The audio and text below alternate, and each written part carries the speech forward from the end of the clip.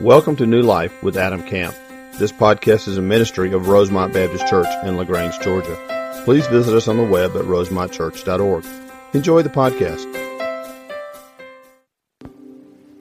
Let me pray for us before we begin. Father, we thank you for a time of song, Lord, and just focusing our hearts on you, Lord. I thank you for an opportunity now to open the truth of your word as we continue to worship together, Father, through study.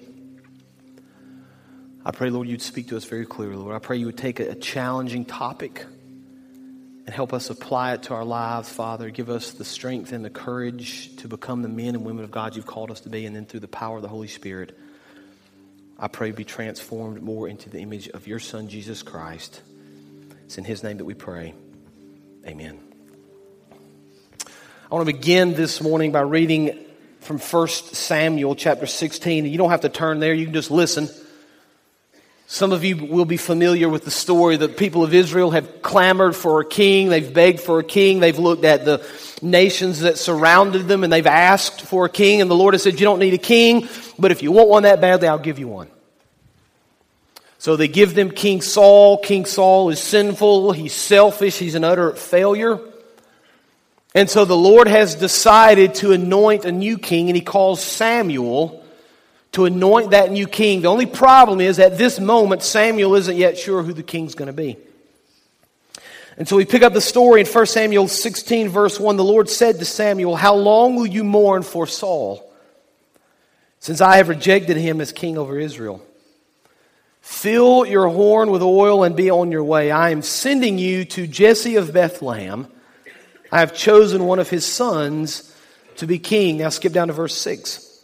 When they arrived, Samuel saw Eliab and thought, "Surely the Lord's anointed stands here before the Lord." You see, Samuel had kind of already in his mind made this decision. And he based the decision on what he saw outwardly, on the size and the height and the appearance of this man, of his strength. But the Lord in verse 7 says to Samuel, "Do not consider his appearance or his height, for I have rejected him. The Lord does not look at the things man looks at." Amen for that, right? Man looks at the outward appearance, but the Lord looks at the heart. Now the Lord would go on to anoint David, the youngest and the smallest of Jesse's sons, and he would become the greatest king that Israel had ever known. So here's a biblical truth that's going to really form the foundation for what we're going to say over these next several weeks. God looks beyond our actions. He looks into the very depths of our hearts. And so we're going to figure out this morning just how deep he looks. If you have your Bibles, I'm going to invite you to open to Matthew chapter 5. Matthew chapter 5. This is week 5 in the sermon series that we have entitled Upside Down. So study through Matthew chapter 5, 6, and 7, the Sermon on the Mount, and we've called it Upside Down because everything that Christ is going to teach us, everything that Christ is going to show us, every way in which we're challenged is different from what the world says. It's opposite of the world's standards. It's in fact upside down. And so we've spent some time already reading through the Sermon on the Mount. A few weeks ago we studied over a couple of weeks through the Beatitudes.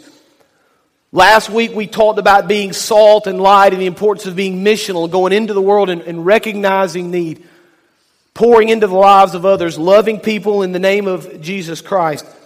And today in our study, we're going to cover a couple of difficult topics. Murder and adultery. Now this week and next week have been 2 weeks that I've circled on my calendar for several weeks because talking about adultery and next week talking about divorce can be very, very difficult. But I want to tell you something that's true. And I'm going to tell you my stand on this. We can't shy away from biblical truth just because it's difficult. What we have to do instead is read it and study it and consider it, and through the grace of God in our hearts, change our lives so we live according to His standards. So this morning, Matthew chapter 5, beginning in verse 21, we're going to walk through this process. Jesus has already walked up on the mountaintop. He's beginning to teach his disciples. He's already talked through the Beatitudes. He's talked through salt and light. And we find now in Matthew chapter 5, verse 21. You have heard that it was said to the people long ago, do not murder. And anyone who murders will be subject to judgment. But I tell you that anyone who is angry with his brother will be subject to judgment. Again, anyone who says to his brother, Raca, is answerable to the Sanhedrin. But anyone who says, you fool, will be in danger of the fire of hell. Now, here's the first truth I want you to understand this morning. The first truth we're going to contemplate and delve into a little more deeply. Number one, anger, according to Christ's standards, is murder of the mind. Anger is murder of the mind. Now, Jesus sets off the remaining part of Matthew chapter 5 with 6 phrases. You have heard it said, and you may see in your Bible that they're categorized. Murder, adultery, divorce, oaths, an eye for an eye, or revenge, and then love for enemies. Each one of these sections begins with this little phrase, you have heard it said. It's interesting that he does that because it helps us understand the context of the first century. See, for the person living in the first century, number one, most of them couldn't read. And if they could read, they didn't have access to the Word of God. And so the only way they could hear the truth of the Word of God is someone would speak it to them. And so they would go to the synagogue, they would go to the temple, the scroll would be unrolled, and they would read through the scroll and speak to the people about how they should live their lives. So when Christ says, you have heard it said, he's referring to the Old Testament and the teachings of the Old Testament. But let's remember, Jesus reminded us last week, and I think he did it in preface to what he's going to talk about this week. He hasn't come to abolish the law. He hasn't come to do away with the law. He hasn't come to change the law. He's come instead to fulfill the law. I'm going to teach you, he says, not the letter of the law, but the intent of the law. How should you be living your lives according to the standard of the Word of God? Now, our text this morning covers murder and adultery. And I bet if we went around the room or we went around to other churches or we went out into the world at large and we said to people, name the worst sins you can think of. Now, I'm not making a theological distinction here. I'm saying just what would people say? I bet you that murder and adultery would be right near the top of the list, but it's interesting. As we study both of these sins today in the context of Matthew chapter 5, what we're going to see is this. For Christ, those actions are important, but he's way more concerned with the hearts of the people than what they do. Because Jesus understands if our hearts are righteous, then our actions will follow. Now, those of you that are versed in the Old Testament, you may remember Genesis chapter 3. Genesis chapter 3, of course, the story of creation, Genesis 1 and 2. Genesis chapter 3 is the fall when sin entered the world. Adam and Eve sinned and the Lord cursed them, and we understand Genesis chapter 3. But it's interesting, in Genesis chapter 4, after sin entered the world, the very first sin that was committed is, do you remember? Murder. Isn't that interesting? Cain and Abel, the brothers, the sons of Adam and Eve, they had offered the Lord an offering, and the Bible says that the Lord looked with favor on Abel's offering and rejected Cain's offering. So Cain got angry. We read in Genesis chapter 4, verse 6, the Lord said to Cain, why are you angry? Why is your face downcast? If you do what is right, will you not be accepted? But if you do not do what is right, sin is crouching at your door. It desires to have you, but you must rule over it. Now, verse 8. Now Cain said to his brother Abel, let's go out into the field. And while they were in the field, Cain attacked his brother Abel and killed him. Now, we understand all through Scripture that murder is forbidden. In fact, it's one of the 10 Commandments. We can all recite it. Exodus 20 verse 13 says very clearly, you shall not murder. Murder is prohibited. It's a sin all through Scripture. But here's the interesting thing about Matthew 5. Murder in this context is not the focus of Christ's teaching. He speaks of murder, but his intent is to delve deeper, to go beyond the actions, and to recognize it's not just about the act of murder that's important, it's about the intent in your heart that really matters. And he gives us kind of this stunning picture of our thoughts, and he says to us, if you are angry at your brother, you are guilty of murder. Now here's what a lot of people do. They take this text and they say, well, I've never committed murder. I've never killed anybody. And so because I've never killed anybody, this particular text, at least in Matthew chapter 5, doesn't apply to me, right? It's not important to me because I haven't done these things. I've never made these mistakes. And what we begin to realize instead, it is that Christ delves beyond the action into the hearts. We become, if we do that, almost like the Pharisees. When we begin to look at other people and we say, well, they've done those bad things. I've never done those things. I've never made those types of mistakes. So, for example, Luke chapter 18, verses 11 and 12. The Pharisee stood by himself and prayed. I want you to listen to the hypocrisy of this prayer. God, I thank you that I am not like other people. Robbers, evildoers, adulterers, or even like this tax collector. I fast twice a week and I give 1/10 of all that I get. See, we're very good at looking at the sins of others, aren't we? We're very good at recognizing the big sins of the world. I've never murdered anybody, Lord, so I'm good. The problem with that line of thinking is that it's not really about the action, it's about the heart, right? And here's what you begin to understand as you grow in your walk with Christ. The closer you get to Christ, the more you recognize about yourself the need to change. And the more that you begin to recognize the smaller things that separate you from God. It's beyond the big things, it's the small things that are important. It's the attitude and it's the thought that's so important in our minds. See, Jesus kind of leads us to this conclusion in these few verses. Actions are certainly important, but it's about living a life of holiness that's important to Him, right? Murder is wrong, but the Bible tells us that if you hate your brother or sister, then you are guilty of murder. John MacArthur summed it up for us when he said this: when the best of people, even the best of people in their hearts are sinful, and so are in the same boat with the worst of people. Not to consider the state of our hearts is not to consider that which the Lord holds to be the all-important measure of true guilt. I think that's very important to realize. We may think we're innocent and not guilty because we've never murdered. Christ says if you're angry in your heart, then you're guilty. Now that's upside down from what the world says, isn't it? The world says you don't need to murder, but what's in your heart is really not that big of a deal. What you think is really not that big of a deal. In fact, there are some moments when you should be mad at somebody for treating you poorly. There are moments when you should stand up and say something to somebody because they've been mean to you. There are moments when maybe you need to get back at somebody because of some way they've mistreated you. That's not what Christ says. And if we're going to live by the teaching of the Word of God, we need to understand that the way the world tells us to live and the way Christ tells us to live are often vastly different. Now let's meddle a little bit more into your life. Is that okay? That's one of the fun things I get to do. I don't get to talk to you directly, but I get to talk to you all at the same time. Now, bear in mind, as I'm speaking to you, I'm speaking to myself. But as we think about anger in our hearts, men, that includes the way we treat our spouse, doesn't it? Let's just start there. We had an interesting conversation in my Wednesday night Deeper Roots class. I'm teaching a class on biblical manhood, and we started just kind of with an introduction of what a biblical man ought to be.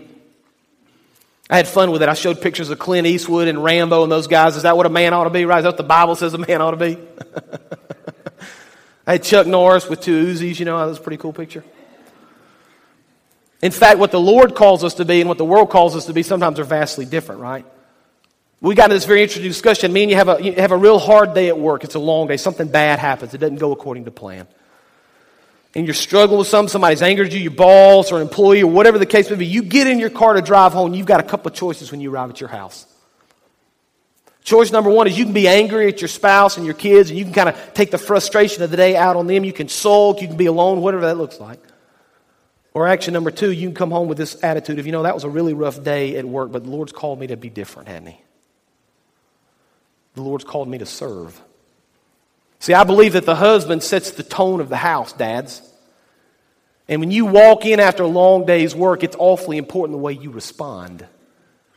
And if you're angry with your spouse, if you're angry with your kids, the Bible tells us, in essence, you've committed murder, you've sinned. Now, what does that look like at work with your coworker and your thoughts? What does that look like with your boss? Students, what does that look like at school? I got a feeling, I'm not going to ask you to raise your hand, but I got a feeling if I asked you, did anybody do anything to you last week that you didn't like? It happens every single day, doesn't it? It happens in our world every day, doesn't it? It's very easy for us to become angry with that person, but Christ commands us to be very careful in the way we respond, because the anger in our hearts leads to other things. Now look at verse 23. Christ says, this is such a big deal to me. This is so important to me. This is such an important thing for you to understand that it demands an immediate response. I want you to notice the immediacy of what Christ says here in verse 23. Therefore, in other words, he's just said, if you think badly, if you're angry in your heart, you've committed murder. Now verse 23. Therefore, if you are offering your gift at the altar. Now let's just pause for a second. That's the context of the body of believers assembled together, right? Whether that's through worship or prayer or Bible study. In other words, if we were to rephrase that and say something like this. Therefore, if you're at church even, and there remember that your brother or sister has something against you, leave your gift there in front of the altar. First go and be reconciled to them, then come and offer your gift. Verse 25, settle matters quickly with your adversary who is taking you to court. Do it while you're still together on the way, or your adversary may hand you over to the judge. And the judge may hand you over to the officer, and you may be thrown into prison. Truly, I tell you, you will not get out until you have paid the last penny. Christ says, if you're angry with your brother in your heart, you need to get rid of that anger fast. Now, why would that be the case? Because Christ understands what anger turns into. And Christ understands how anger can simmer, and how it can turn to bitterness, and how it can turn to rage, and how it can eventually turn to murder. You ever met the person who's angry and just can't seem to get over it, or who's bitter and just can't seem to get over it, and you just watch that person and you just see that person week after week, month after month, and how that just kind of eats them up from the inside out? You ever seen that person? That's what anger does. That's what bitterness does. And so Christ says, this is a big deal. You need to get rid of it fast. And so I'm going to give you, as we move forward, 6 very practical things on anger.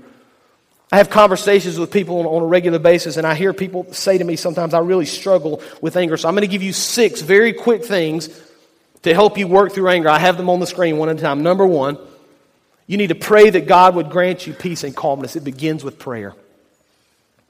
I promise you it begins with prayer. It doesn't begin the moment you walk into work to confront your boss.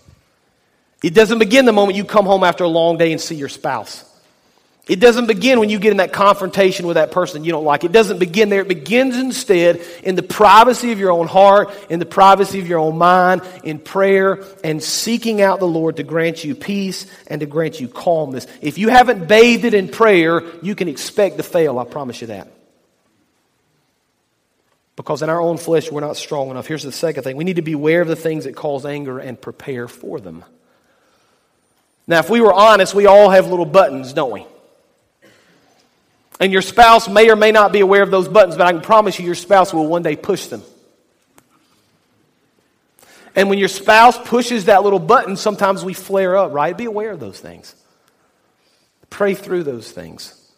Lord, I really hate it when she leaves the top off the toothpaste. Help me not to get angry the next time it happens. Right? We laugh at those things, but it's the little things that lead to anger. It's the little things that lead to bitterness. Be aware of those things. Number 3, relax and take some time. Just take a deep breath.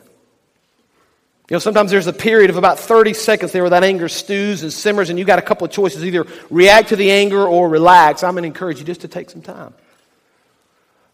Maybe it's time for another prayer. Lord, help me. Help me in this moment. Number 4, talk to the person that angers you. If you're struggling with a relationship with somebody else that's angered you or been bitter towards you or sinned against you, you ought to spend some time reading Matthew 18. Matthew 18 is the clearest picture of reconciliation in the Bible. And here's the bottom line of Matthew 18. If somebody's done something wrong to you, you go to that person. Now here's what Matthew 18 doesn't say. You go to your best friend and tell your best friend all about it first. It really doesn't say you go to Facebook and post a status update on what somebody did to you, right? Not naming any names, but wow, was that person a jerk, right? 3 exclamation points. It's amazing to me how people take this social media idea as if it's their platform to say the things that probably they would never say to that person's face. Number 5, don't let the anger control you. Just let it go, right? Because it will control you. It will lead to bitterness. As Christ says, it will lead eventually to murder. And then number 5, forgive. That's the hardest one to do, right? Now, I could have done a sermon on each one of these. All these are biblical principles, but I just don't have time this morning to go into depth. But I think if you study over and over in Scripture, the answer to our bitterness, the answer to our rage, the answer to our anger is forgiveness. And there's a very interesting parallel. You see, Christ forgave us. And so we're called now to forgive others. Now let's move on. Verse 27. That was the easy section. Ooh. Verse 27. You have heard that it was said, you shall not commit adultery. But I tell you that anyone who looks at a woman lustfully has already committed adultery with her in his heart. There it is again. It's about the heart. It's about the thought process. It's about the mind. So here's the second truth we need to understand this morning. Number 2, lust is adultery of the heart. Lust is adultery of the heart. Now I want to define adultery just very quickly. I want to make sure we're all on the same page. Adultery is sexual relations between a married person and someone else other than his or her spouse. That's what adultery says. That's what adultery means. Now, unfortunately, we see that adultery is found all through the Bible, right? It's interesting, if you study some of these characters in Scripture, some of these people that did the most work for God. I started by reading about David for a couple of reasons. Number one, it was about the heart of this man that God looked at. But the second very interesting thing about David was the greatest king that Israel had ever seen. David committed murder and adultery in his life, right? The two very things that Christ speaks of here in Matthew chapter 5. So we see that adultery is a part of Scripture. We see that it's forbidden in Scripture. For example, Exodus 20:14 says this, you shall not commit adultery. Proverbs 6:32 puts it in pretty clear words for us. A man who commits adultery has no sense. Whoever does so destroys himself. And by the way, it goes both ways. We use he and she here. But I think a woman can look lustfully just like a man can look lustfully. But Jesus takes it kind of a step farther here in this text. He says it's not so much about adultery, although that's important. What's really important is your heart and your mind, right? Simply looking at someone with lust is adultery. Now that is a very challenging thing for us to hear, and I would argue that of all the things we've covered up to this point in the Sermon on the Mount, this may be the most difficult teaching we have yet encountered. For 2 reasons. Reason number 1, men, if we're honest with ourselves, this is every man's struggle, isn't it? Period. Some worse than others, some better than others, but it's a struggle that we all face on one level or the other. But I think it's even doubly difficult because the world we live in glorifies sex outside of the marriage. It's becoming more and more common. It's becoming more and more accepted. John MacArthur again summarized it nicely when he said this. Ours is a day of unbridled indulgence and sexual passion. People propagate, promote, and exploit it through the most powerful and pervasive media ever known to man. It seems to be the almost uninterrupted theme of our society's entertainment. Mass media uses sex to sell its products and to glamorize its programs. Sex crimes are at an all-time high, while infidelity, divorce, and perversion are justified. Marriage, sexual fidelity, and moral purity are scorned, ridiculed, and laughed at. We are preoccupied with sex to a degree perhaps never before seen in a civilized culture. I think he's exactly right. And so I started thinking about all the ways we're exposed to this. All the way in which this surrounds us in the world that we live in. I thought about the struggle with pornography that so many people have. That may be the single biggest issue that our society faces today, and yet it's unknown to so many. It's hidden. 25, 30 years ago, if you were going to indulge in this, you had to walk into a store and look somebody in the eye and give them money for something. They gave you something in return, right? Today, all you got to do is turn the light off and lock the door, turn on your computer. Nobody ever knows. It's a struggle that people face. I think it's one of the biggest struggles that our society may be facing. Television shows are filled with sexual innuendos. In fact, television shows designed for younger and younger audiences have an agenda. You ought to go and read about some of the shows that are on today. You may already be watching them. And how filled they are with this thought and with this mindset. It's in magazines everywhere you look.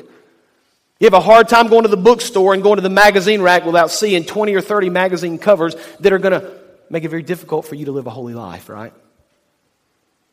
You're in the checkout line at the supermarket and you're looking at these magazines and you see the articles and what they're about and how they cause lustful thoughts and how it's very difficult for you to live a godly life surrounded by these things. We're surrounded by movies. We're surrounded by online stuff, videos, the books that we read. We're bombarded over and over and over again with the opportunity to look lustfully at someone else. Now here's the bigger problem. As much as our society accepts that, as much as our society glamorizes that, the foundational issue is this: we don't think sin is a big deal anymore, do we? It doesn't affect us. It's not anything we need to worry about. It's not that big of a deal. It's not something we need to consider. Well, let me remind you of a biblical truth. Jesus Christ died on the cross because of sin. Understand that? Had sin never entered the world, Christ would not have to come and die on the cross for those sins. But because we are sinful, Jesus came to the earth. He lived a sinless life. He willingly walked to Calvary, and He died on the cross, all because of our sin. Now, I want to spend just a couple of minutes kind of bringing this a little closer to home. And again, I said this was a difficult section because it's things that we're all challenged with. And I thought, if I'm going to stand up here and preach the Word of God, I need to say some truth to people that may not want to necessarily hear it, including myself. So I started listing some of the ways in which we struggle and some of the things we need to be made aware of based on this teaching. I want to start with our students. Students, you need to hear me say as your pastor that sex outside of marriage is a sin. It may be something everybody's doing. It may be something you want to do. It may be something you've done in the past. It may be cool at school. It may be what everybody's talking about. But I'm going to promise you one thing. It's going to lead you to a place that you're not going to be comfortable with one day. And you may not understand it now. It may be 10, 20, 30 years from now. But one day you'll look back and I can promise you one thing. You wish you hadn't done it. So if you've never done it, I'm going to tell you abstain from doing it. If you have done it, I'm going to promise you there's hope in Christ. And there's forgiveness in Christ. Because so many other people that you know and love have failed in that same area. And Christ has sustained them. Christ has forgiven them. Christ has given them hope. But you need to be aware of the truth of the Word of God. Husbands, men, that casual look online at those pictures is a sin. It may not happen very often. It may not be something you're proud of. It may not be something you do on a regular basis, but it's damaging your walk with Christ. It's damaging your ability to lead your wife. It's damaging your ability to lead your family the way the Lord has called you to live. And it's like a black hole. I promise you, you get sucked into it deeper and deeper and deeper and deeper. Wives, that book that you read or that movie that you watch that leads you to lust is a sin. Now, I'm not going to mention any specific names, but I know there are books out there that people read. There's a book in the last year or so that's been very popular. A lot of people have read it. A lot of people have commented on it. Ladies, I just want you to think through this just for a second. Think about that book that you've read and answer this question. Would you be upset if you caught your husband watching a video of people doing what that book describes? Would you be happy about that? I got a feeling you wouldn't, right? So why is it okay for us to read it? See, the truth of the matter is this. Christ understands that most of us will never quite get to that point of physically committing adultery, but He knows that every person is going to be challenged with lust in their hearts, and He recognizes that. And He wants us to be aware of it. And He wants us to understand that when we do those things, it keeps us from being holy. Keeps us from serving the Lord and allowing Him to use us in the way that He wants so desperately to use us. Now, this is such a big deal for Jesus. I want you to look at what He says here. I want you to look at His response to this. Verse 29, I think we have it on the screen. If your right eye causes you to stumble, gouge it out and throw it away. That's pretty extreme, isn't it? It's better for you to lose part of your body than from your whole body to be thrown into hell. And if your right hand causes you to stumble, cut it off and throw it away. It's better for you to lose one part of your body than from your whole body to go into hell. You see, Christ is so desperately concerned with our holiness that He challenges us to remove anything that will cause us to stumble. That may mean you need to remove internet. That may mean you need to remove television. That may mean you need to remove that relationship with the opposite sex that's trending in a direction you know full well it shouldn't trend. Maybe that means you need to remove certain movies from the things that you see. See, here's the truth of the matter. God calls us to greater holiness. I mean, that's upside down from what the world says, right? The world says it's okay, it's acceptable, it's fun, it's pleasurable. Everybody else is doing it. Why don't you just go along to get along with everybody else? That's not what the Word of God teaches. And I think it's time for some of us to be confronted with this truth and recognize that we need to make some changes in our own hearts.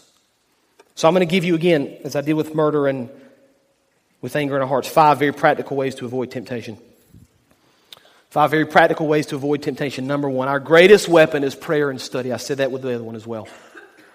Our greatest weapon is prayer and study. I'm becoming more and more convinced that great amounts of prayer, great amounts of Bible reading acts as an antidote against the sinfulness of the world. I'm just telling you, that's what I think.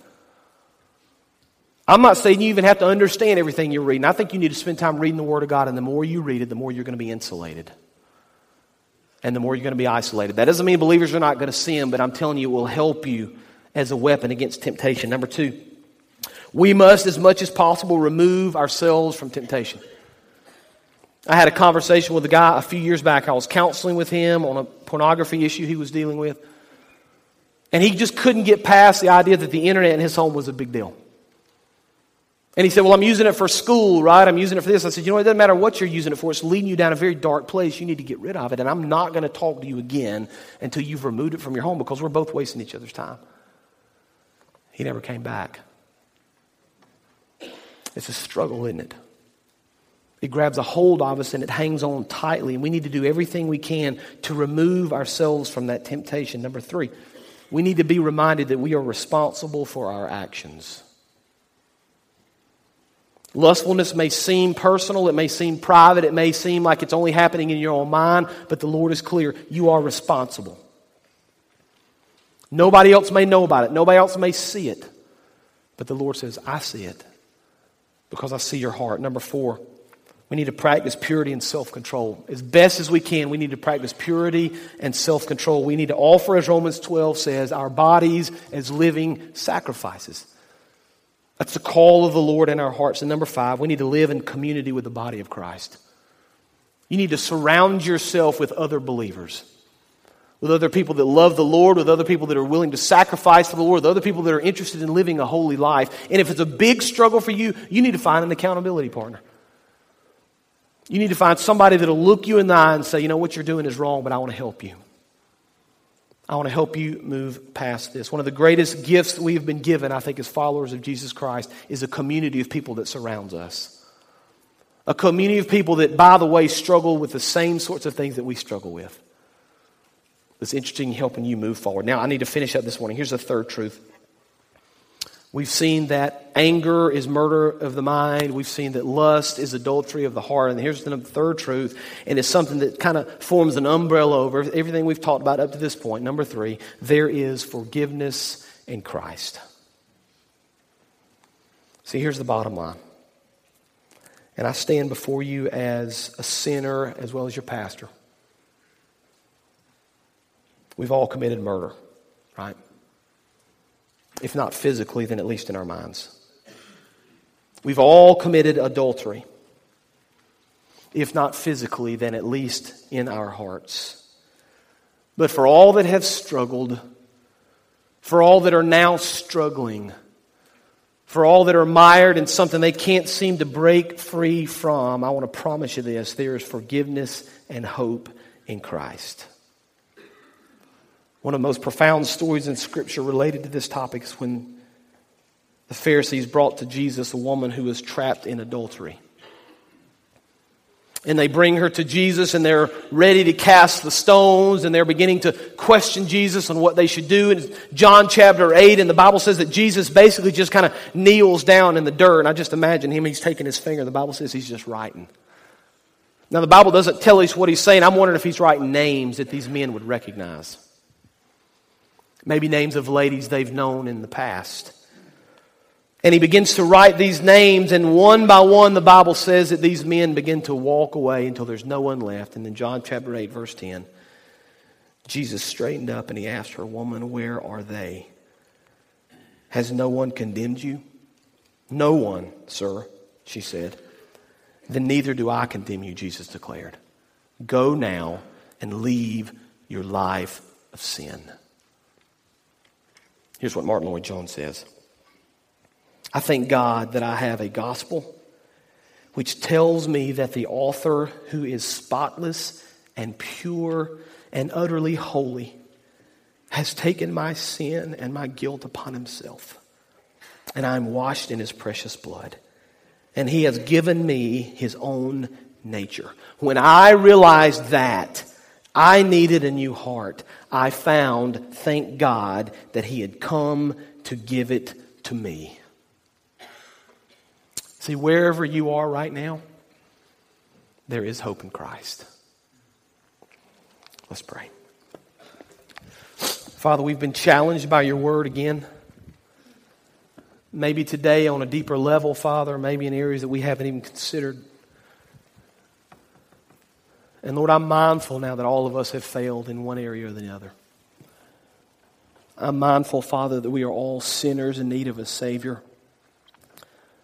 Father, I'm mindful of the dangers of anger and the dangers and the difficulties of lust, Father, but I'm also reminded that we see over and over in Scripture that through you there's hope, and through you there's peace, and through you there's forgiveness. And so we pray, Father, blessings upon the people of this church, Father. I pray they would accept that forgiveness. They would recognize that calling. They would see the need of living a holy life in service for you. You give us the strength and the ability and the courage to do all things you've called us to do. It's in Christ's precious name that we pray. Amen. You can stand. We're going to give you the opportunity. We open up the altar and we begin to kind of combine our prayer time and our altar time together, our invitation. So I want to encourage you.